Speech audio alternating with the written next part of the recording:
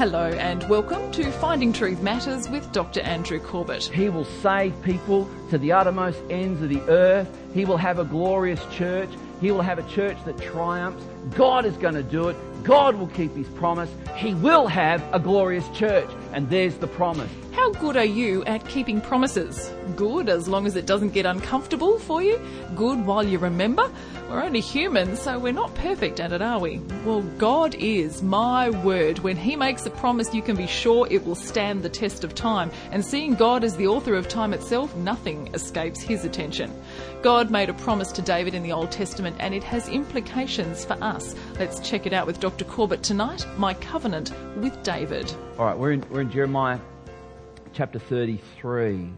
This is a wonderful section in the book of Jeremiah because you can easily, if Jeremiah was a solid object and you took a silver hammer to it, went tap, it would fall into 6 very nicely divided sections. And the section that we're in now would be the section of the New Covenant.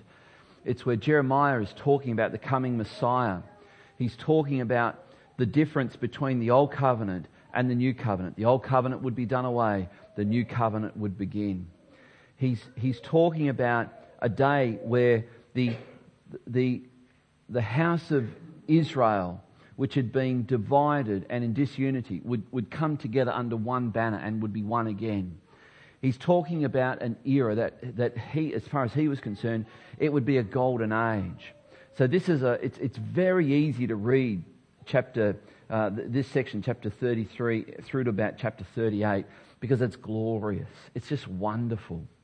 And it started back in about 27 or so. And there's some very famous fridge magnet verses in this section as well. And one of the things we want to deal with today is when we look at some of these things that I kind of said are fridge magnet verses, I want to ask this question. When we see God's word refer to the promises I have made to you, I will fulfill, are we to take the promises that God made to Israel and take them as our own? Can we do that? And that's a question. It's not an easy one immediately to answer, so we need to give a little bit of information on that one. And so when we read some of these things in the Bible, one of the best things you can do is don't just read a Bible verse. Don't just read a little section. Get it in its context. And so I think we need to do that. And this is one of the wonderful exercises that we're undertaking now as we go through the book of Jeremiah. This is part 94 today, so we're nearly halfway. And this is just a wonderful section, and hopefully you can see why I think we should be reasonably excited about this. This is my covenant with David. David is a fascinating character. I think he exemplifies to would-be leaders what it takes to be a leader. And I mean that in the sense of you can learn lessons from what David did right, and you can also learn lessons from what David did wrong, and be warned. Be warned. So why is David called? In fact, he's one of the, I think, only 2 men in the whole of the Bible that is called a man after God's own heart. And yet when you think about David, think about what he did. David killed people where God had expressly told him not to. I'm thinking of Uriah, the Hittite. And in fact, while we're going down the Uriah pathway, David is somebody who committed adultery. David is somebody who feigned, as it pretended to be mad, so he deceived. So let's get this right. He was a lying, deceiving, murdering adulterer. This man is called a man after God's own heart. Isn't there hope for us all? Do you get that? There's hope. Now, why did he go from that to being a man after God's own heart? Because David learned that God is a forgiving God. David learned, and we read this in Psalm 51, where David cries out, "Oh God, wash me clean. Oh God, forgive me." And he prescribes the hyssop and this kind of thing, the very things that were prescribed to a leper, the one considered the most unclean in society. And he said that's what his sin had done to him, made him the most unclean. Oh God, wash me, cleanse me, renew in me a right spirit.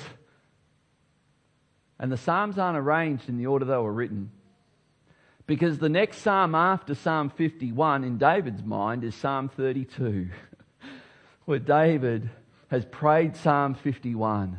Forgive me, O God, I've blown it. And this is after he's orchestrated the death of Uriah the Hittite, the husband of the wife that Bathsheba, that David had committed adultery with. And as David comes before God and cries out to God for forgiveness, he experiences the forgiveness of God. And he says in Psalm 32, blessed is the man whose sins are forgiven. Oh, the joy of having sins forgiven. Psalm 32, verses 1 and 2. Wow. And after this time, David is in the temple worshipping. And you remember Bathsheba was pregnant, the fruit of their adulterous relationship. And David is there seeking God because suddenly she's given birth and the child is very sick, and David's crying out to God, oh God, spare this child, spare this child, spare this child. And the child dies. And that should tell us a lot about the place of prayer, the place of worship, and the place of faith and trust in God. Because although David prayed for something, he didn't always get it. And yet God says, this is a man after my own heart. So remember that. Don't think God is the genie in the bottle and you just got to rub it hard enough and we'll call rubbing the bottle hard prayer and God must do what I do this. Doesn't work like that. And I know there's plenty of paperback books in Koorong that'll tell you that's how it works. I know that. They sell far more than mine.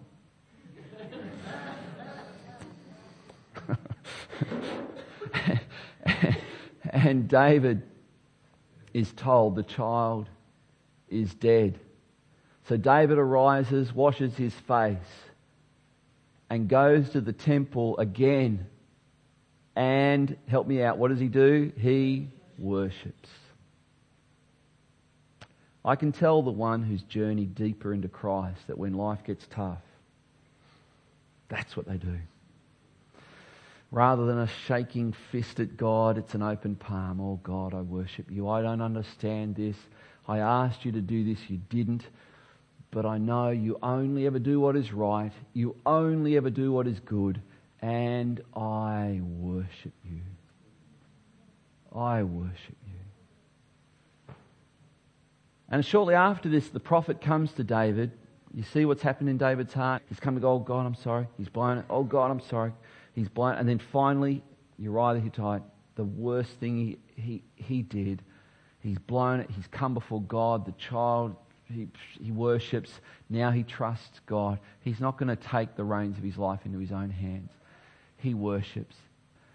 He comes back to his palace, and sometime after that, the prophet Nathan comes to him and says, thus says the Lord, I'm going to build you a house that means your son will be king, and your son's son will be king, and your son's son will be king, and never will you lack a man to be seated on the throne of Israel. Never. This is my promise to you, says the Lord. Wow. Now what's David's response? David wasn't born in 1990 and on. If he was, his response would be, oh yeah, I knew that was coming because I'm awesome. You see, he was born before 1990. He doesn't talk like that. What does David do? Come on, you got to love me. You don't even got to like me. You just got to love me. David comes to the temple again. He gets on his knees and he comes before God and he says this, who am I that you would do such a great thing? And God says, now you're a man after my own heart. Psalm 77 verse 78 says this, and from that point David led Israel with integrity. My covenant with David. This section here in Jeremiah from verse 14 down to verse 22 is where we're looking. Come with me. We're in verse 14. Behold, the days are coming, declares the Lord, when I will fulfill the promise I made to the house of Israel and the house of Judah. And I've just told you a little bit of that promise. So let's consider this about the promises of God. You see, some people have the attitude that God is locked in cosmic battle with the forces of evil and it is an arm wrestle and God eventually kind of gets the upper hand just for a moment. And come on, somebody help God out here. Bit of intercession, please. That is crazy theology. You see, our prayers aren't helping God out. Hopefully our prayers are yielding to the God who's got it all worked out. And so when God makes a promise, He can deliver. And it's really important for us to understand this. And I think when we approach Scripture, we need to, when we look at anything in Scripture, is look at, okay, who is God talking to right here? Now, I'll give you a clue right now. Anything in Jeremiah, He's not talking to you. He's talking to someone, but He's not talking to you. Now, does that mean, well, what do we do? What are we reading other people's mail for? Because 1 Corinthians 10 says, this, right here in Jeremiah, was written so that we might draw lessons for life. So that we might learn how to live. So there's lessons in this and we need to get it. Now, has God made promises to us? Yeah, I think so. And they're all in the new covenant, and there are some in the Psalms. So, but the first thing we need to understand is this. The promises of God are more about God than the promises. And what does the promises of God, when we read about these things here, because He's just said, I'm going to keep my promise. Well, that you can go, and you could focus on the promise. But please, focus on the one keeping the promise. So you've got to know God always keeps His promise. If God makes a promise, you can hone in on the promise, but hone in on the God who's made it.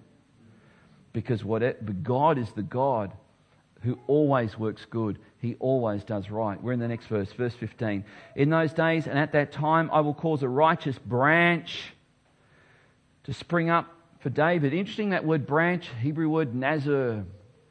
Nazar, and so the saying came out that he would be a Nazarite rather than someone from Nazareth, a Nazarene. And a Nazarite, you might recall, John the Baptist was a Nazarite. It's someone who makes an ultimate commitment to God. And we read about this in Matthew chapter 1, where it says that Messiah was known as Jesus of Nazareth, thus fulfilling what the prophet said, that he would be known as a Nazarene. One that played on this word branch. Very interesting. Very, very interesting. All right. So, in those days, at that time, I will cause a righteous branch to spring up for David, and he shall execute justice. He shall execute justice and righteousness in the land. He shall execute justice. That's judgment language. That's what a judge does. A judge hands down judgment. A judge dispenses justice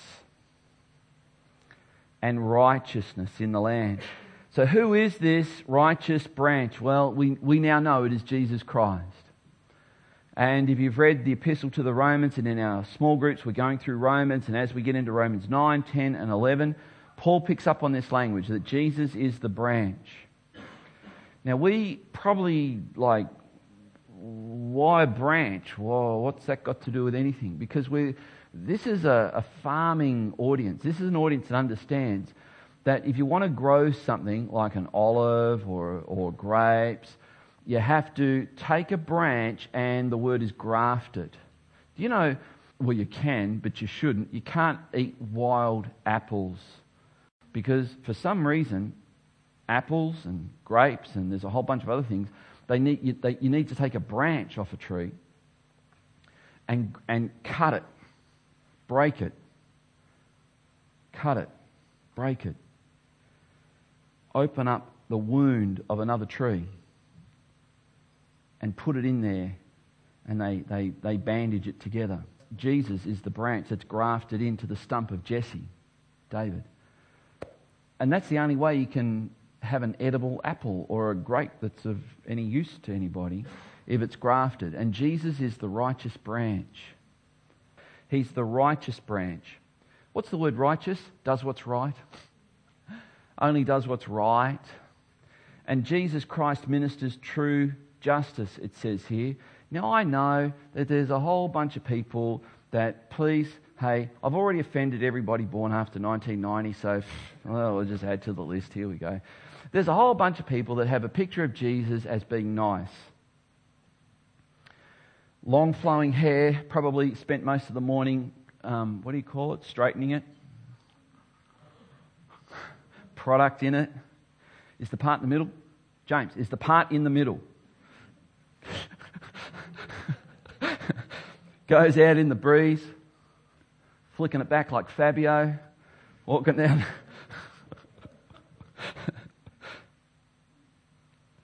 You know, the last picture we get of Jesus in the Bible is he's riding a horse. In his right hand, he's got a sword. His garment is hitched up because he's riding a horse, and we get to see he's tattooed. And it says his hands are pierced. And his sword's got blood on it. And he's got a tattoo. Do you know we worship a pierced, tattooed Saviour? And he's riding a horse and he's angry. Now, please, this is not the picture I want you to go to sleep tonight with of Jesus. But this is the picture we're presented in the book of Revelation before he carries out justice. It should just smash this whole myth that Jesus is insipid and weak and unable to take a stand. Because that's not the picture. The final presentation of Christ, we read this in Revelation chapter 19. The final picture of Christ is that he's the one who restores ultimate peace. We have him coming in and executing justice. And then there's peace. Judgment in chapter 20 and peace. And Revelation chapter 21 says, Christ will be seated on the throne, and from that point there will be no more pain, no more tears, no more sorrow. Why? Because the righteous branch will be ruling and reigning over all. And I say, bring it on. Bring it on. By the way, I think Revelation 19 was fulfilled. I can unpack that later for you. Now is not the time. So Jesus Christ is a strong, righteous Saviour.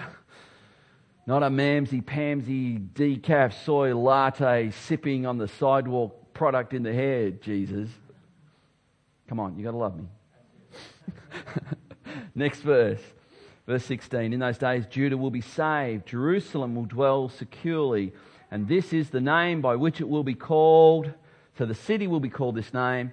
The Lord our righteousness. Yahweh Sitkenu, the Hebrews. Yahweh Sitkenu, the Lord our righteousness. The city will be known by the name of Jesus.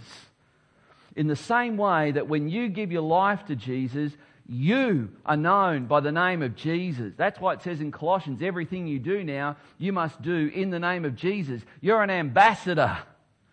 You represent Jesus. You have diplomatic immunity with heaven. Awesome. Oh, obviously you've got to think that one through. But it is awesome that we have peace with God. We represent heaven on earth. Awesome. Now, Romans 11:26 says, thus all Israel will be saved. Now here's the point. If you're connected to the righteous branch, I just gave you a picture before of, if we were to look at Israel, tree, Solomon gets, and then Solomon dies, Rehoboam, his son, comes, Israel gets cut off, then there's a stump. The picture of Israel is a stump, and out of the stump grows a shoot. This is Isaiah 11 verse 1. And out of that shoot arises this branch that's grafted in, and the branch is the shoot, the root of the stump of Jesse, it says in the book of Revelation. That's Jesus. And then it says this, if you give your life to Jesus, in Romans it says this, you will be like a wild branch that's grafted into Jesus. You'll be grafted into Jesus. Are you grafted into Jesus? Has He picked you up from the dirt? Has He taken you? Has He cut you, broken you, put you into the wound of Jesus and made you one with Him? That's what it means to be a Christian. And the Bible says this is the picture of Israel. And that tree that Paul describes in Romans 9, 10 and 11, he says that's the real Israel, the real children of God, the real people of God. And those people will be saved. They'll all be saved.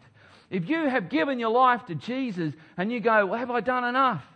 Come on. You need to get a picture of what Christ has done for you, not what you have to do for Him. He's done it for you. He's grafted you in. You're connected to Him. Therefore, those who are connected to Christ are the true Israel. Galatians chapter 6 says this, peace be unto the true Israel of God. And he's talking about the church. So those who are connected to Jesus Christ are eternally saved.